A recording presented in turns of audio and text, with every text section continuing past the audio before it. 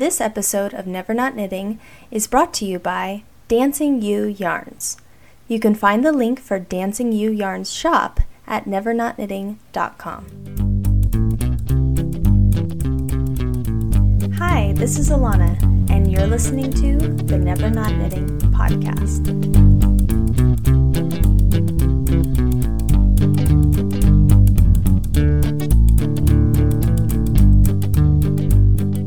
Hi there, welcome. You're listening to episode 20, the last episode of this season. Thank you so much for joining me. Well, this episode, I sure have a lot to talk about. It's funny because some episodes I struggle to find things to say because I've just been working on the same project or not much has happened, but since the last episode, a lot has happened in my knitting life. I've done tons of knitting, as usual, but I also had the awesome privilege of attending a knitting convention and taking some really cool classes. I went up to the Knit and Crochet Show in Portland, Oregon, and since I haven't been to Portland since I was 12 on a family vacation, it was really fun to go by myself and get to visit the city a little bit. And it was so cool. I love Portland. I was so shocked by the huge knitting community there. There's something like 10 yarn stores, or maybe more. It's crazy. I was able to visit a couple, 5 of them, but more about that later. First, let me tell you about my trip. I traveled by myself, by plane, and I never travel, so this was quite a unique experience for me, and I just wasn't sure what to expect. I knew that there was going to be a lot of sitting around time, so I carefully planned out my knitting projects.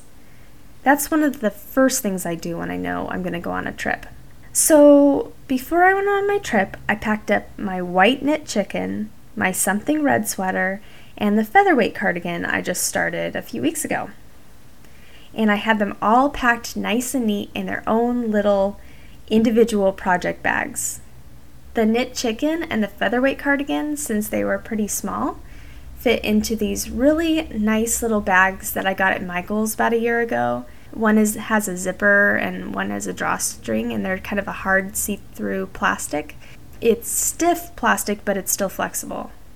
Anyway, but they're very handy, so those fit really nicely in those containers. But my something red sweater was a little bit too big, so that had to go in a Ziploc bag.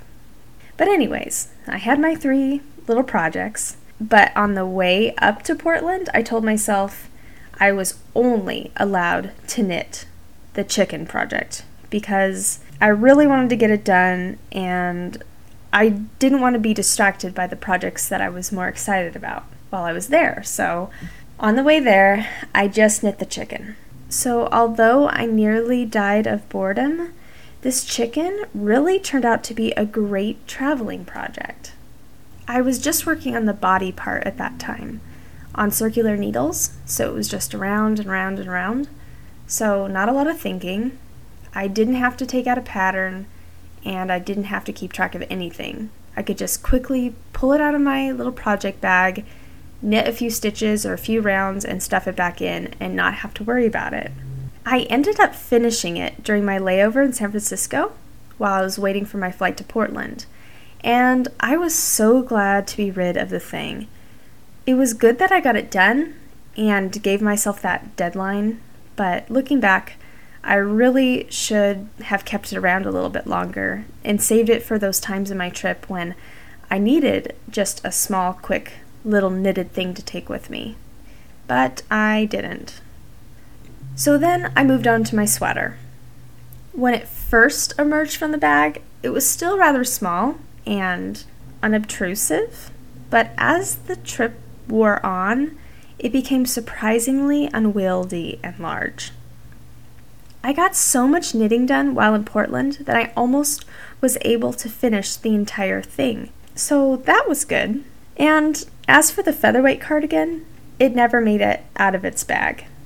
I took it with me as a just in case I get so sick of knitting with cotton I might die precaution, but I never got there. I really just got into a rhythm knitting my something red sweater. I really enjoyed it.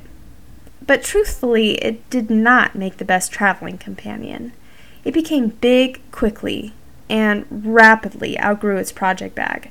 Then there was the business of knitting the sleeves in the round on double-pointed needles. Have you ever tried to rapidly fold and stuff a huge sweater with DPN sticking out of it into a wholly gallon-sized Ziploc bag? It isn't pretty, trust me. And yes, I felt dumb carrying around this overstuffed Ziploc bag with needles poking out of the bottom around the airport. Yeah, not the best idea I've ever had. I really should have not finished that chicken so fast. Or maybe I should have just started a pair of socks or something. That would have been a lot more manageable. Like I said, I don't ever travel. I just don't know these things.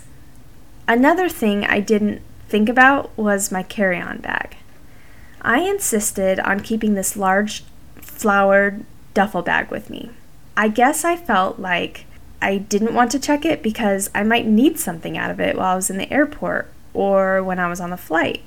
I failed to realize that when you're actually on the plane and your carry-on is in the overhead bin behind 3 other suitcases, it's not exactly going to be convenient to get anything out of it. Oh, and how could I forget how fun it was lugging this thing around the airport? It weighed a ton, and it was a duffel bag, not a rolling suitcase or anything. And then, when I had to use the restroom and venture into the yucky public airport bathroom stall, in came my carry-on duffel bag and the huge purse I was carrying. Oh yes, and the wholly overstuffed Ziploc sweater bag with the DPNs poking out. What a sight I must have been. Oh yeah, and my long winter coat that I brought with me to Portland, that was very useful there because it was kind of drizzly sometimes. Well, it wouldn't fit in my suitcase for the trip home, so I was forced to wear it. Not a big deal until I got to San Francisco, and I was just super overheated in the airport. So you know what that means. Me, the duffel bag, the big purse, the really, really stuffed Ziploc bag, and the winter coat, navigating around the airport. Oh, it was fun. So fun. My Ziploc bag at that point was so full, I think that sweater sleeves were hanging out of it. Okay, so let's get on to the fun part of the trip, the classes. I was able to take 4 classes while I was there. The first one I took was Creative Knitted Lace with Myra Wood. I was really interested in taking this class because it was all about understanding lace stitches and designing your own patterns. She walked us through several lace knitting techniques to show us how it changes the look of our work. We never followed a pattern in this class, we were just experimenting, which was really fun. Myra had us start off with this crochet provisional cast-on, which is essentially just crocheting around the knitting needle. She really recommended this cast-on because if you worked it with scrap yarn, you could then unzip your cast-on stitches later and have live stitches to work with. And she also says that she uses this method all the time, even when she isn't planning on unzipping it later, because of the nice, neat crocheted chain edge. She also taught us a crochet bind-off, which is a really nice loose bind-off, where you use your crochet hook and actually chain 1 stitch in between each bound off stitch. This ensures that you never bind off too tightly, and also this bind off looks nice and finished, just like the cast on.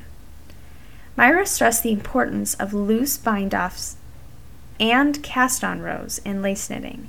If one is done too tightly, it can completely distort your lace fabric. As we know, lace really grows with blocking, so you want your edges to be very flexible and loose. She even shared with us that she always blocks her lace shawls before binding off. She just puts those live stitches on a scrap piece of yarn for the blocking process. That way she can ensure that her bind-off row will match her finished piece as far as tension. I was also able to pick up a few other little facts and tips while in that class. For instance, I learned the difference between knitted lace and lace knitting. I didn't know that there even was such a thing. But apparently, knitted lace is where the pattern calls for you to always purl on a wrong side row, and in lace knitting, you work a lace pattern on the right and wrong side. Lace knitting is supposed to be more open and airy, and to me, it sounds like not as much fun. I rather like purling back on the wrong side rows. It's a nice little break, in my opinion. She also taught a little technique that results in large round holes in your lace work. You can create that look by knitting into the yarn over of a previous row, pulling up a loop, putting it on your left hand needle, and then working a decrease. She showed us some applications of this technique and it looked really, really pretty. So I would say that this was a really good class. It got me all into the idea of knitting a nice shawl for myself, and perhaps even trying to design my own lace pattern. The samples that she brought were all really pretty, and she designed them all herself. It was very inspiring. The next class I took was a designer workshop, all about how to be a knitwear designer. I took this class for obvious reasons, because I'm really interested in doing this for a living. And the class offered lots of good information. But I'm really not going to get into any of it because it's the business end of things and it's not all that interesting to talk about. So the next class I'd like to share with you is one that I took called Fully Fashioned and Fabulous, which admittedly was my favorite class there. It was taught by the designer Melissa Leapman, who is awfully inspiring. She works as a freelance knitwear designer in New York, and she says that she turns out something like 20 to 30 designs a month. I am completely in awe. This whole class was about how to incorporate shaping into the design of your sweater, and how to work fully fashioned details within your garments to create flattering sweaters. I found it really interesting when she said that you can look through a catalog and see a knit crew neck pullover for $69 and then find an almost identical pullover in the same catalog for $100 more.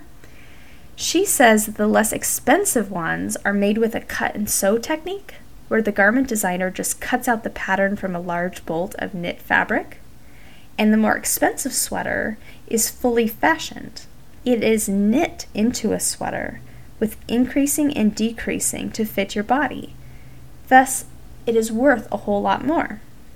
Her sharing this fact with us made me realize how neat it is that we have the ability to make our own garments and to make something that we can fit to our own body, and that is something that's really worth a lot.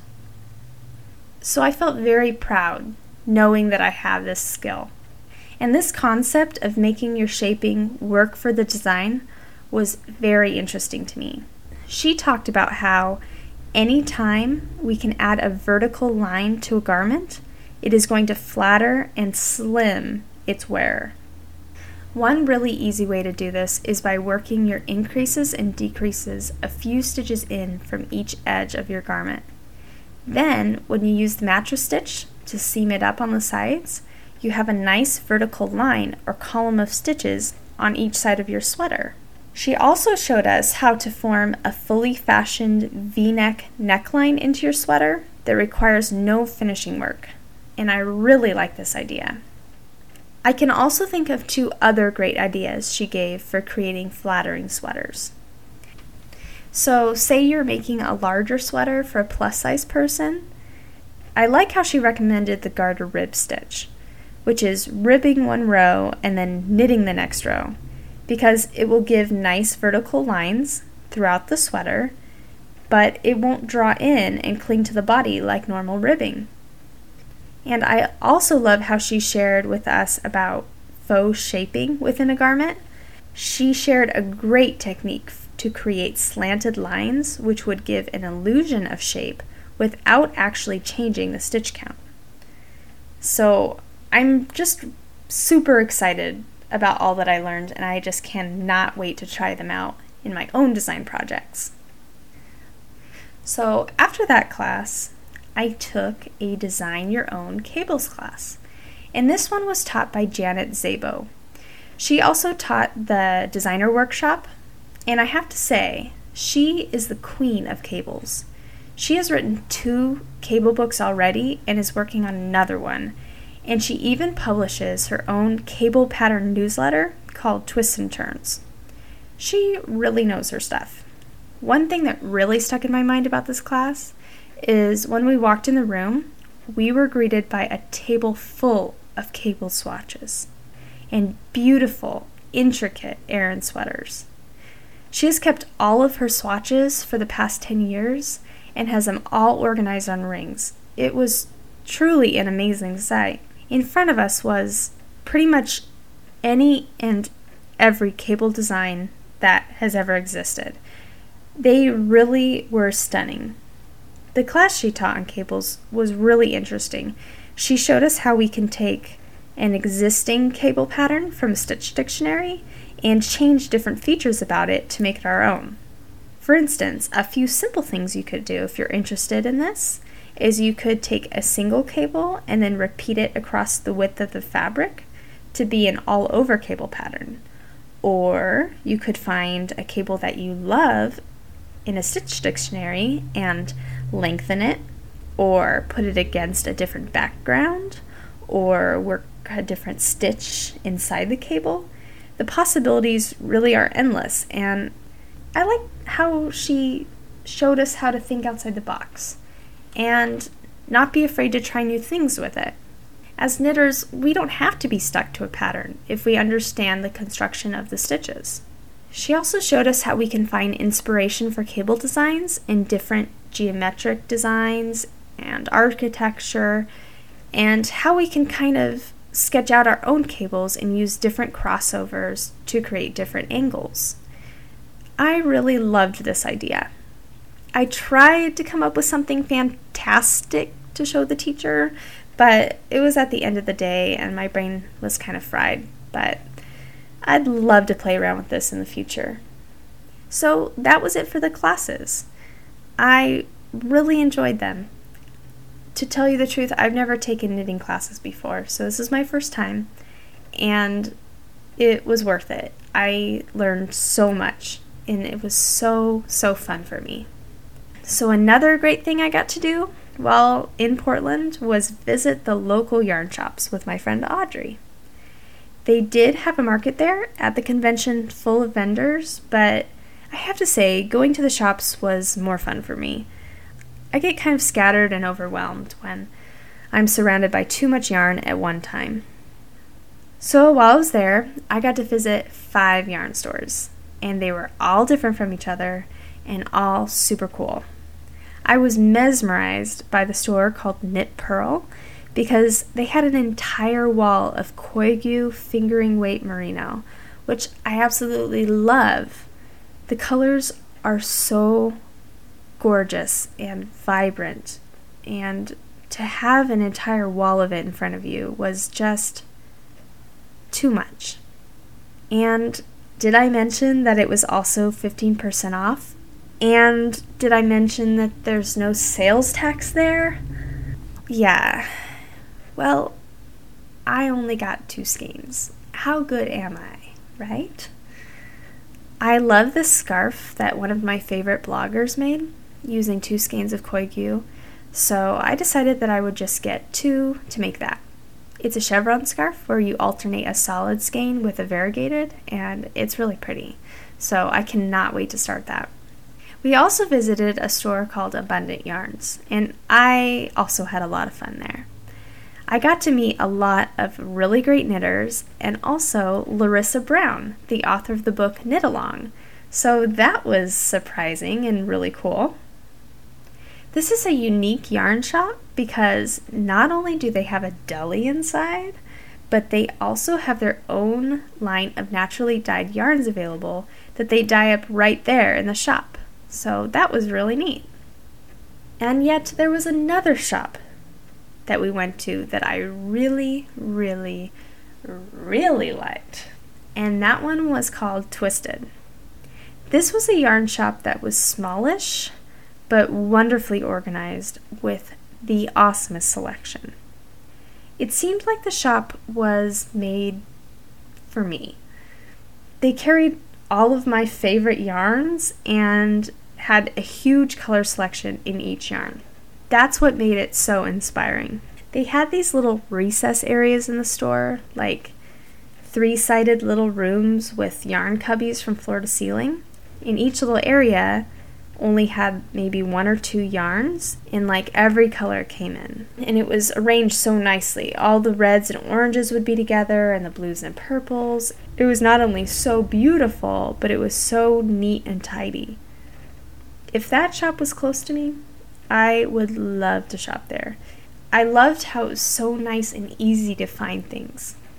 I ended up getting out of there with only 2 balls of Sublime Angora Merino in red because, well, that's my new favorite color, red. And I got at that to make the Rose Red Beret by Isolde. I've loved that hat for forever now, and I love this yarn, so I know it's going to be the perfect match. So the 2 other yarn shops I visited while in Portland were Dublin Bay and Yarn Garden. Dublin Bay was a beautiful yarn store, very well organized and well presented. They also had some really lovely yarns that are rare and hard to find, so that was really neat. And Yarn Garden was huge. It was like 4 yarn shops in one. It was crazy. It was a huge selection, but rather haphazard. When yarn isn't really, really organized, I get overwhelmed easily, and pretty soon all I can see is just yarn blur everywhere. I have a tendency to just kind of shut down with too much selection. So it was so fun for me to visit all these places and to meet all of the great knitters. I really wish I lived closer. I just had the best time. So that pretty much sums up my Portland trip. So since I've gotten back, I must say I've gotten a good amount done in the knitting department. First, I finished my Something Red sweater, and it turned out pretty good. Like I said before, I shortened the raglan seam by 2 inches, which was good, but surprisingly, it is still too long. Wow, how bad would that have looked if I would have actually followed the pattern? I ended up stopping at 8.5 inches instead of 10.5, but really, I could have stopped at 8. It's a little baggy around the armholes, but it isn't anything I can't live with. So, all in all, I like this sweater. It's a really basic style, and the cotton is so soft. It's something that I know I can wear with a lot of outfits, and I'm really happy about that. Then I moved on to finishing up that chicken. Since I knit the entire body of the chicken on the trip, the rest went really fast. I just had to stuff, sew, and knit the little embellishments. It was interesting with this project because I created polka dots on the chicken body using an embroidery technique never tried before, and it was really fun to do, and I love to learn new things, so that was good. And it's cute, even though the polka dots are kind of puffy, making it look like the chicken could be suffering from a deadly plague or at least a painful skin disorder. My husband says that it looks like the chicken has chicken pox. Poor chicken. So since this chicken was supposed to be a male, I decided to give him tail feathers. And I also made 1 extra tail feather in orange and put it on the top of his head to kind of make it look like it was part of his comb. And then that way it looks more prominent than the comb on the female chicken that I made. and it kind of makes him look more like a rooster in my opinion. So with his big comb and his polka dots, I just have to say he turned out pretty cute. You'll have to go check out the blog and see for yourself. So after I had the mom chicken and the dad chicken, I decided that they needed some babies. So instead of spending a bunch of time trying to downsize the pattern, I used a free baby chick pattern I found on Ravelry called Spring Chick. And I loved following this pattern. It was really easy and remarkably quick. I whipped out 2 chicken babies in no time flat, in like an hour. It was awesome. I made them out of the yellow color of the dyed cotton, which was great because I had only used that color for chicken beaks, so I had tons left over. So it was nice to be able to use at least some of it up. I still have remnants left of all of the colors though, not to mention an entire skein of red from the Something Red sweater. I was able to make it out of only 5 skeins with some left over. So it looks like there will be a wildly striped cotton sweater in my daughter's future. Speaking of my daughter, she loves the Knit Chicken family, and that's so fun for me. I've realized how much I love making knitted toys. It's so very rewarding to see a little one play with something handmade. The other day, I saw my daughter on a blanket with all of her hand-knit toys surrounding her, playing with all of them, and it made me so happy. It's so cool to have the ability to make your child something that will be loved, played with, and appreciated. So the sweater and the chickens turned out pretty good. But unfortunately, that can't be said for my featherweight cardigan. Yeah, that. Last time, I mentioned that I had been sort of on the fence about whether I liked it or not, and I decided that I would just keep going. So, keep going I did. And, well, it just got uglier with each passing row. I didn't want to give up on it, so I just kept knitting it, hoping that it would, I don't know, get prettier or something, but it didn't. Strangely, I just still kept my hopes up. I really wanted to find a good use for that yarn from my stash, so I was just hoping for a knitting miracle, or maybe that my tastes would change. I even took the thing outside to look at it in the natural light to see if that would somehow fix it. But no, it was just gross. I don't know. I'm not good with variegated yarns. This project is a perfect example of how yarn can look so pretty on the skein and so bad knitted up. When I say bad, I mean somebody else might think it's pretty, but I have a hard time with it. Variegated yarns are just not my friend. So then, after realizing that it was still gross, despite all of my hopes and dreams for it, I then took it to my sister-in-law as a last resort to ask her opinion. I was hoping that she would say how beautiful it was so then I could just feel better about the thing and just keep knitting it. So when I asked her what she thought about it, she preceded her answer with, "Do you want me to be completely honest?" I knew at that moment that it was over, so I just ripped it all out, balled up my yarn, and gave it away. The whole experience made me just kind of mad at that yarn. I just don't want to think about it anymore. I don't want to try to find a project for it. I just want it out of my life. I'm really glad I ripped out this project. Let's face it, knitting an entire sweater out of lace weight yarn is just too much work if you're not going to completely love it. It's a really cute pattern, but the yarn just did not work. This experience taught me that I'm not going to push myself to use yarn in the future just for the sake of using it. I only want to create things that I'm really excited about. I don't want to settle. That being said, I would really like to make the Whisper cardigan or the featherweight cardigan in the future, but I'm just going to pick out the perfect yarn for it first. So since I ripped out that project, that meant that I had absolutely nothing on the needles. So I decided to start a new design project. I know that this is shocking to all listening, but it's another children's design.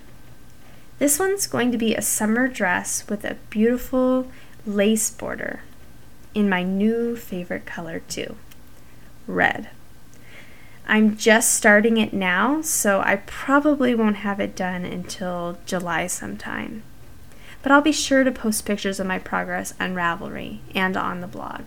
But so far, so good. I really like how it's turning out. And this project hopefully will be a keeper.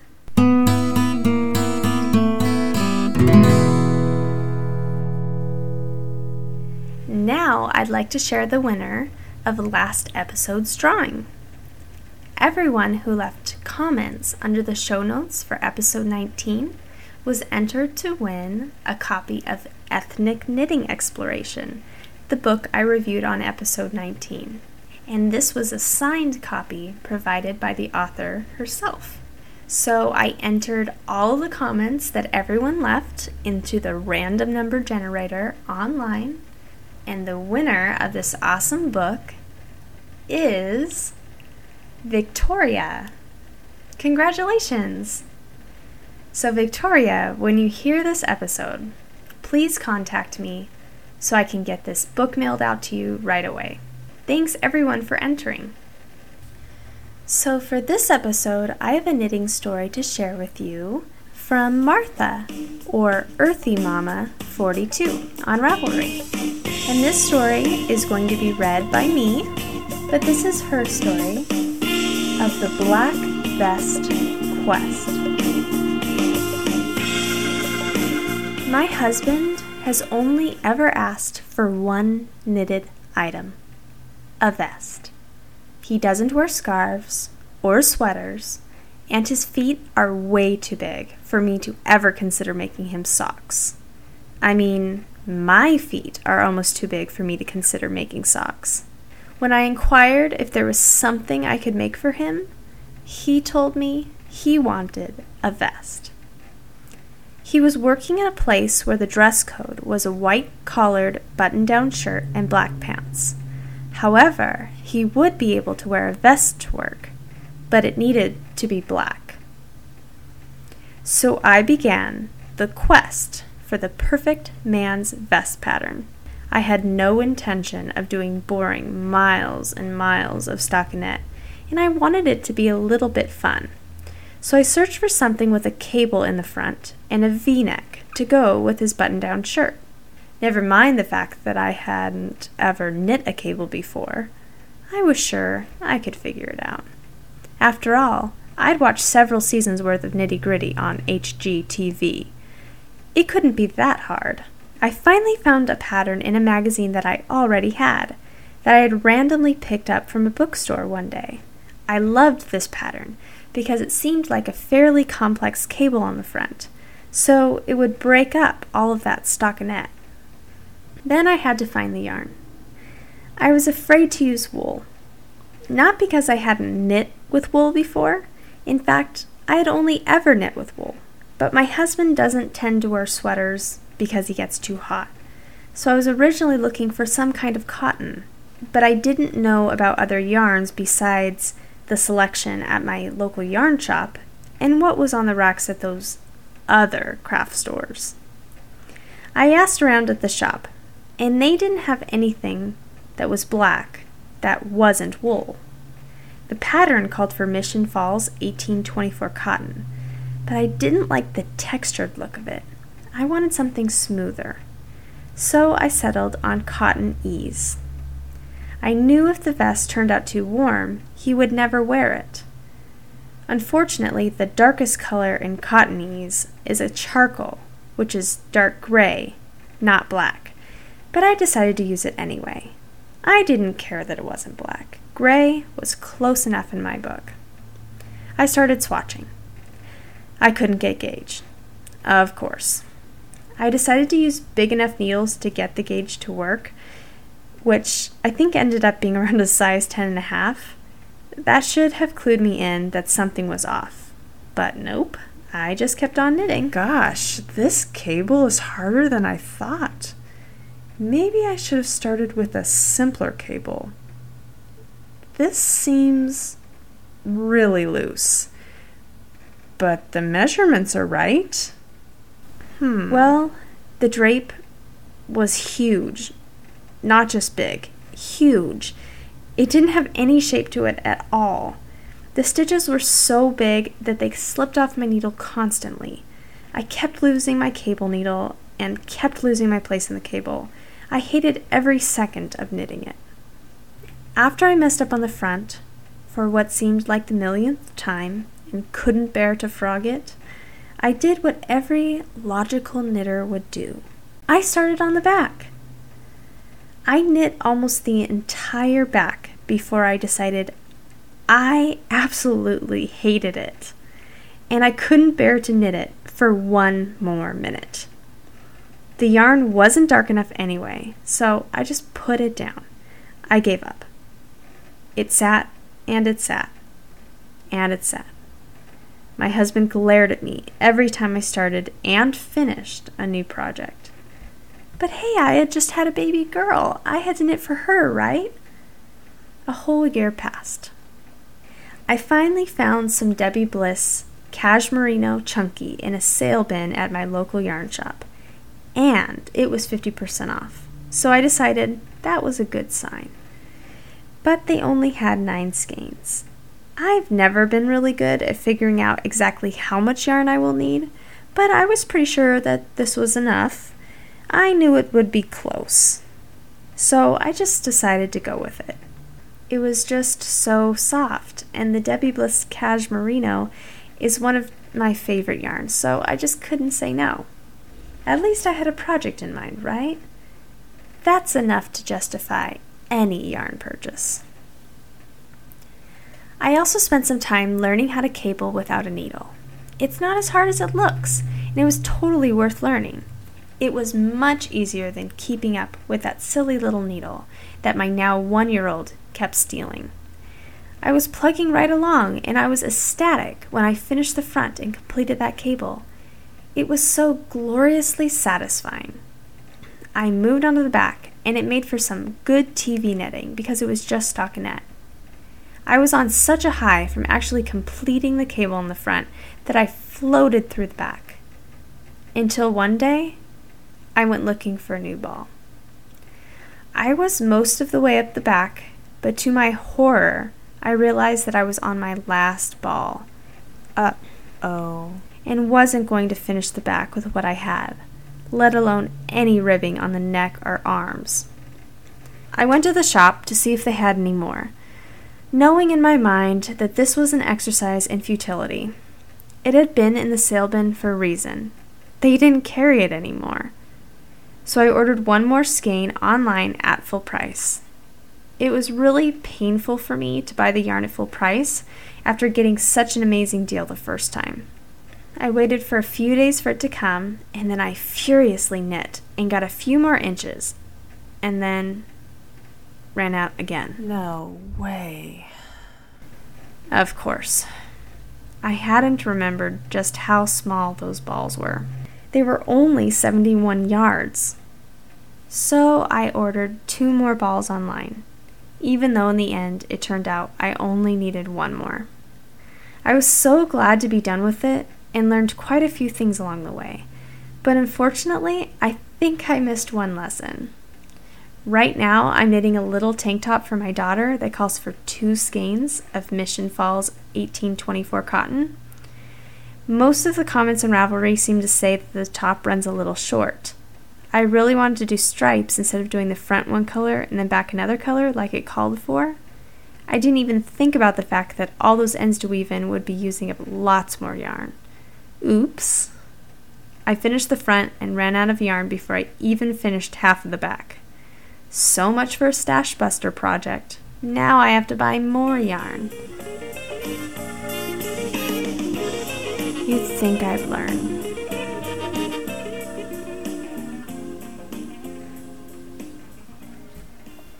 Thanks, Martha, for sharing your story for the podcast.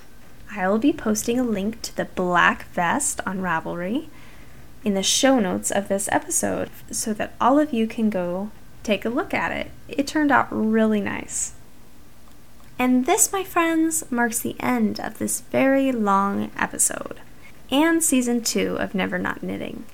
As I previously mentioned, I'm going to be taking a small break after each season. So I will be back podcasting again in August. So don't go anywhere, okay? Coming up here in July will mark 1 year of podcasting for me. And I must say, I have really enjoyed it. I so appreciate all of you who have supported me through this entire process. I've learned a lot, I've got to meet a lot of people, and I've just had a really good time. So thank you for being there for me. And I really hope that you'll continue on listening into the next season and the seasons to follow, hopefully. Without all of your support, I totally wouldn't do this. So, really, I am so happy that I have such a great group of listeners. And all of your comments and all of your notes make this really fun and worthwhile. So, thank you. So, just to remind everyone, the show notes for this episode and all episodes of Never Not Knitting can be found on my blog at nevernotknitting.com. I'm also over on Ravelry as Never Not Knitting, and you can email me at nevernotknitting@gmail.com. So even though I won't be recording for a few months, I am at this time scheduling stories for the next season. So if you have a knitting story that you would like to share on a future podcast, please email me and I will put you into next season's schedule. Also, I will still be posting on my blog and on the Never Not Knitting Ravelry group if you'd like to keep track of what I'm doing. And I also a few months ago joined Twitter, so you can find me there as Never Not Knittin'. Never Not Knitting wouldn't fit, so there's no G at the end. So anyway, I'll still be around, but be sure to look for episode 21 coming in August. Thanks so much for listening. See you next time. She won't even do the dishes. The house plants, they're all dead. Yeah, her needles are a-clicking from morning until she goes to bed. She won't take the time to brush her teeth.